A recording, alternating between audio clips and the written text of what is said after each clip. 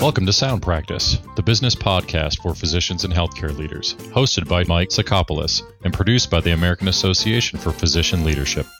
Recent weeks have seen the unfolding of war in the Ukraine. Bombs, gunfire, and millions of refugees on the move are the recipe for suffering and unbridled healthcare demand. Sadly, this tragedy is not unique.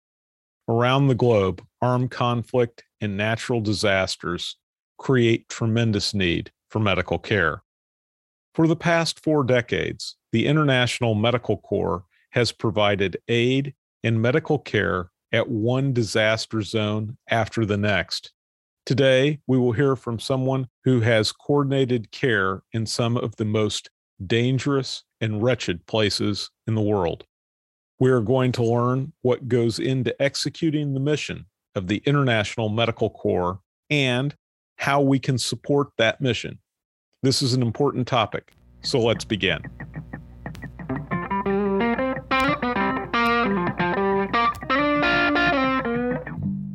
Margaret Traub is head of global initiatives for the International Medical Corps. She has traveled extensively for International Medical Corps as field programs in countries such as Syria, Haiti, and the Democratic Republic of Congo. I am very pleased to welcome Margaret to Sound Practice. Thank you for having me. Oh, thank you for being with us. Margaret, can you tell us a little bit about International Medical Corps' history and mission? Sure. So International Medical Corps began its first mission in 1984 in Afghanistan during the Soviet occupation. And what we found is that medical professionals, doctors and nurses, particularly were being targeted inside the country.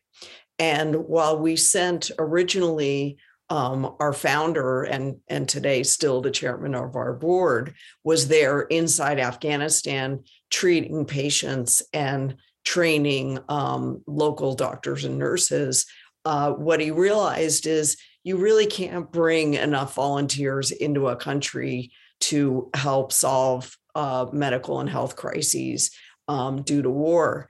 And really the only way to have a long-term and sustainable impact was to train. So he focused on starting up training programs for medics. And then those people could go to their communities and really treat 80-90% of what they were seeing in a war zone. So that model essentially was expanded to Africa and Asia and the Middle East over the many years. And so we have, over those years, provided medical relief and healthcare and training in 80 countries. Today, we're in 30 of those countries, including Ukraine, including Syria, Yemen, Afghanistan, as you mentioned, Congo, Nigeria, places like that. And we really focus on going to the places that are hardest hit and reaching communities that are not being reached. So when there is a crisis, say in Ukraine, while we are in Poland, there are a lot of groups in Poland. So we want to try to also go to those areas that are not receiving services. What are the ways in which International Medical Corps provides assistance? So we really view health as the comprehensive portrait of health. So that means the physical health and mental health of people, particularly in crisis areas. And really in general, mental health is often kind of neglected or ignored. And so we provide primary healthcare services, tertiary care, wound care in conflict zones, vaccinations. We have been doing large-scale vaccination programs during COVID, as well as prevention and treatment programs for COVID-19 in 30 countries, including in the United States. We provide maternal health care, water sanitation, hygiene, because obviously clean water is pivotal to good health, nutrition services. And then also something we're seeing a lot in Ukraine is the beginnings of issues around gender violence and protection. Women and children are fleeing the country, often without men, because the men have to stay behind and fight. And so they are alone. Women and children are alone, do not have their resources and support systems, and they're on the move and on the run. And so they are extremely vulnerable. So we also provide services to help people who are extra vulnerable and need protection. Does your organization partner with other organizations? So in any crisis that we respond there, unless we are the only group operating in the area, and usually it's in conjunction with the Ministry of Health of the local government and the Red Cross. But in these large scale disasters like the Haiti earthquake, like Ukraine, there is an organizing, what's called a cluster of the NGOs, the non-governmental organizations that are responding. And we organize through the Red Cross, Red Crescent, and UN agencies so that everyone is not stepping on each other's toes, so that we're efficient, so that we're reaching people who need to be reached, so that we're not leaving gaps, we're not duplicating our work, and we're providing services that are needed, not services that are not needed. So that means that while we might be focused on health, another group might be focused on education, and another group might be focused on shelter. And so we really coordinate and talk about what are those needs and how can we divvy up the work. Recently, we've all been focused upon the situation in the Ukraine. Yeah. Please describe the public health situation in the Ukraine from International Medical Corps' perspective. Well, sadly, it's so catastrophic. Parts of Ukraine in the south, particularly places like Mariupol, Mykolaiv, Poltava, places like that are seeing catastrophic losses. We have staff that have worked in Mariupol that we are still trying to determine where they are and if they're okay.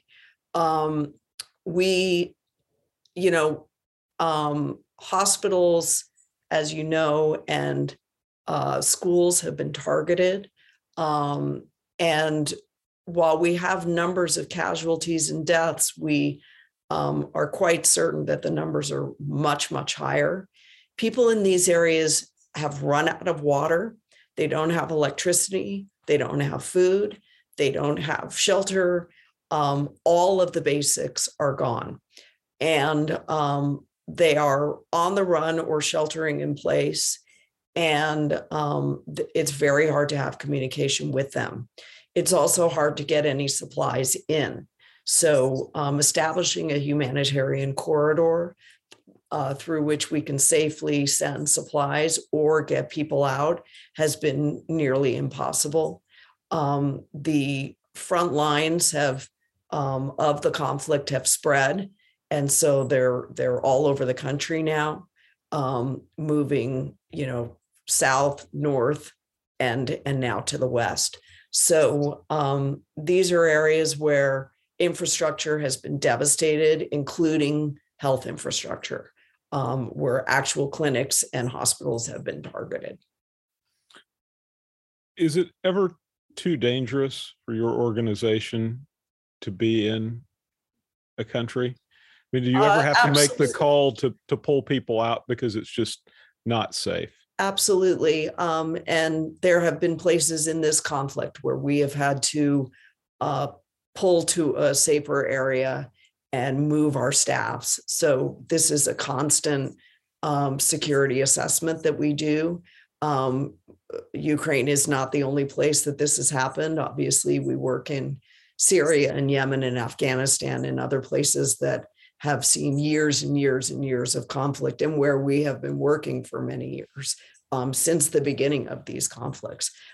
So absolutely, and keeping our staff safe is our primary objective while they work to deliver care. But it's a constant struggle, absolutely. You mentioned other locations that you're in. Do you staff up in areas where the refugees are headed? I'm thinking of Poland or Moldavia. Right. So we are currently active in Poland and Romania and Moldova. And so those are some of the countries that are seeing the largest refugee flows. Moldova is a smaller country with less internal capacity.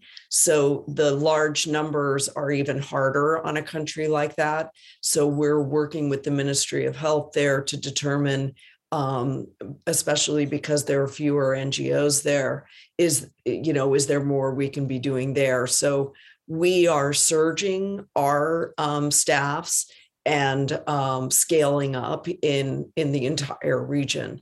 Prior to this latest escalation of hostilities, we were working inside Ukraine since 2014 and have continued to work throughout this conflict. So we have had a very long-term presence there, working inside Ukraine. And so this is a continuation, but at the same time, we're scaling up, sending in staff from our existing networks around the world to come in and help, and in a variety of expertise, from, again, water, sanitation, hygiene, to mental health, to medical, doctors and nurses, logisticians. It really runs the gamut. So we are staffing up very quickly. Is it fair to say that the type of resources you need varies depending upon what's going on in the country, conflict versus a large refugee population? Absolutely. I think, if it's an active conflict zone, you're going to see a lot of need of trauma and wound care. But frequently, when people are on the run, they don't have their medicines with them. They don't have their diabetes medication, or, for the regular things, they, over the long term, children are no longer getting their vaccines. And babies are still being born. Thousands of babies have been born during this conflict. So that's a whole, the needs of women and children and pregnant women go on. So, when we were looking at, say, COVID, the needs might be respiratory needs or prevention and treatment of COVID. But in a war zone, the needs are different. Again, there's lack of clean water. So you have diarrheal diseases, and those kinds of outbreaks. So these are all, it can really be a wide range of needs. But again, primary health care is a major one. If a physician wants to become involved, what would be the first 2 or 3 things he or she should do to be evaluated if they are a good candidate for this type of work? Absolutely. Well, we are always looking for great folks to work with our organization. We have large existing networks, both through the unions as well as the academic institutions and the hospital networks in the United States and the UK. But I would say going to our website and inputting, uploading your information to our website and looking at some of the openings. In an emergency, we're actively recruiting, and those are posted on our website. Follow our social media. You can sign up for newsletters on our website at International Medical Corps with an S at the end.org. And, our social media, Facebook, Twitter, and Instagram. So those are good ways to kind of stay informed, share information with others. For large hospital groups, posting information so that your colleagues are aware. Obviously, we're always still, soliciting donations so people can give on our website. Those are the best ways. We have a lot of gift-in-kind pharmaceutical and medical companies that we partner with, all of the major names. and they provide donated supplies, which is fantastic. So we don't need so much kind of donations of masks and PPE and that kind of thing. We get those from some of the larger companies, but a great way people can help who want to volunteer is to go on our website. Does International Medical Corps accept assistance from residents or fellows, people in training? We have in the past, in certain instances, if people are doing a fellowship or residency, yes, we will. During COVID, as you know, staffing was a huge issue for hospitals around the country. And so we too were looking at being able, we ended up not needing to because it came in waves. We were able to deploy people from one part of the country to the other part of the country. So when we were serving, New York and Chicago and Detroit, we were taking volunteers from California and Texas. And then when it switched, we were able to bring people from New York and the East Coast over to the West. So it worked out. But yes, in some instances, we do use residents and fellows. What about young physician program? Do you offer anything for young physicians? I don't know if we have anything for young physicians because these are resource poor environments and conflict zones that are very complex. So we generally like people who have a little bit of experience either with kind of mass event trauma, emergency department experience, or have international experience. So because these environments are really, really difficult, we generally like people with a little bit more experience. Margaret, if in our audience today, there is a retired physician who wants to help, what are the criteria? Do you have physical fitness requirements for individuals? We don't have it's not like it's, the Marine Corps where you have to keep weight and, be able to bench, whatever. It is a difficult environment. So I guess I would say, first and foremost, a sense of self, a sense of your own abilities and honesty with yourself about what you can do. Frequently, the work requires, driving long distances on bad roads, or, where roads are out and bridges are out and you're hoofing it into a remote area. We generally say you should be able to carry 3 days of supplies to sustain yourself on your own, on your back. If you're going into an area, say when I was in the Philippines after Typhoon Haiyan, these are areas where there wasn't clean water, where bridges and roads were out, and you had to get on your feet and go packing into a far community. So being able to sustain yourself and being nimble and not requiring a lot of infrastructure around you. For an anesthesiologist, you're not going to have ultrasounds and you're not going to have a lot of the equipment. So being able to be nimble and light on your feet is important. What, if any, are the professional liability concerns for physicians assisting patients through International Medical Corps? Well, we are, I don't want to get over my skis because I'm not a legal expert, but when you sign on to volunteer with International Medical Corps, you're part of a humanitarian organization, and you are signing on to our code of conduct and our policies with regard to treatment of local populations, and we have approval from local governments, except in certain instances, and we aren't usually bringing in volunteers to those places. But we have approval from the local government to begin our work, and so those are done under our auspices. If a listener wanted to support the work of International Medical Corps, doing so via estate planning or legacy planning, where should he or she go to look for information about that? Absolutely. We do encourage that.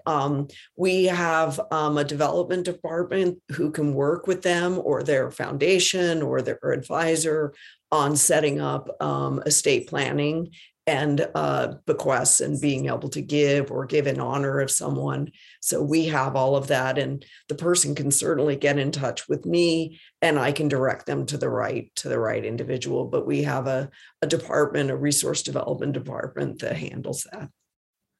As we wrap up our time together, I'm interested to know, beyond individuals, how can health facilities or health systems assist International Medical Corps in its mission? I think, it's always good to have existing partnerships set up before an emergency happens. So making those connections, if there's a health facility, over my many years, I work with health facilities to arrange partnerships at the outset or memoranda of understanding where we are going to work together. We've done this in the past with health systems in the United States. The SEIU is one of them. The Nurses Association, where we have these agreements in place. And then when we can go out to them and say, we need 10 nurses who have emergency room experience or trauma care experience, and they need to be able to deploy in 5 days. They need to be able to speak French, or whatever it is. And these networks are really great at saying, okay, here's who we have. And we train them in advance. And so all that is set up, and it then becomes turnkey when an emergency happens. And do you ever have health systems or organizations that provide matching funds for donations made by their employees or staff? Absolutely. So if staff are giving, we encourage the staff to notify their employer, or for the employer to be aware so that they can match. But we do that through many, many companies. We have about 100 corporate partners, including hospital associations, that match their employees' giving. This is a fabulous organization doing tremendous work. On a personal note, you're headed to the Ukraine region, are you not? Probably this week. Yes. Still working out the dates. Well, thank you not only to the International Medical Corps for its tremendous humanitarian work, but thank you also to you for all your service and great work. Please be safe. To do it. Be safe. Thank you very much. Thank you. My guest has been Margaret Traub. She is the head of global initiatives for the International Medical Corps. My thanks to Margaret Traub for her time and, more importantly, her humanitarian efforts around the globe. The International Medical Corps is doing tremendous good under dangerous conditions. My thanks also to the American Association for Physician Leadership for making this podcast possible. Please join me next time on Sound Practice. We release a new episode every other Wednesday. Bada bing, bada boom. Bada bing, bada boom. You've been listening to Sound Practice, the business podcast for physicians and healthcare leaders. Check out the show notes for this episode at soundpracticepodcast.com. If you have any suggestions for future episodes, we'd love to hear them. Email us at info@soundpracticepodcast.com. Subscribe to Sound Practice wherever you listen to podcasts so you can automatically receive our episodes. And please rate us and comment on the podcast in iTunes and Google Play. Sound Practice is presented and produced by the team at American Association for Physician Leadership. We are the world's premier organization for all aspects of physician leadership in every sector of healthcare. Learn more at physicianleaders.org. That is holy cow.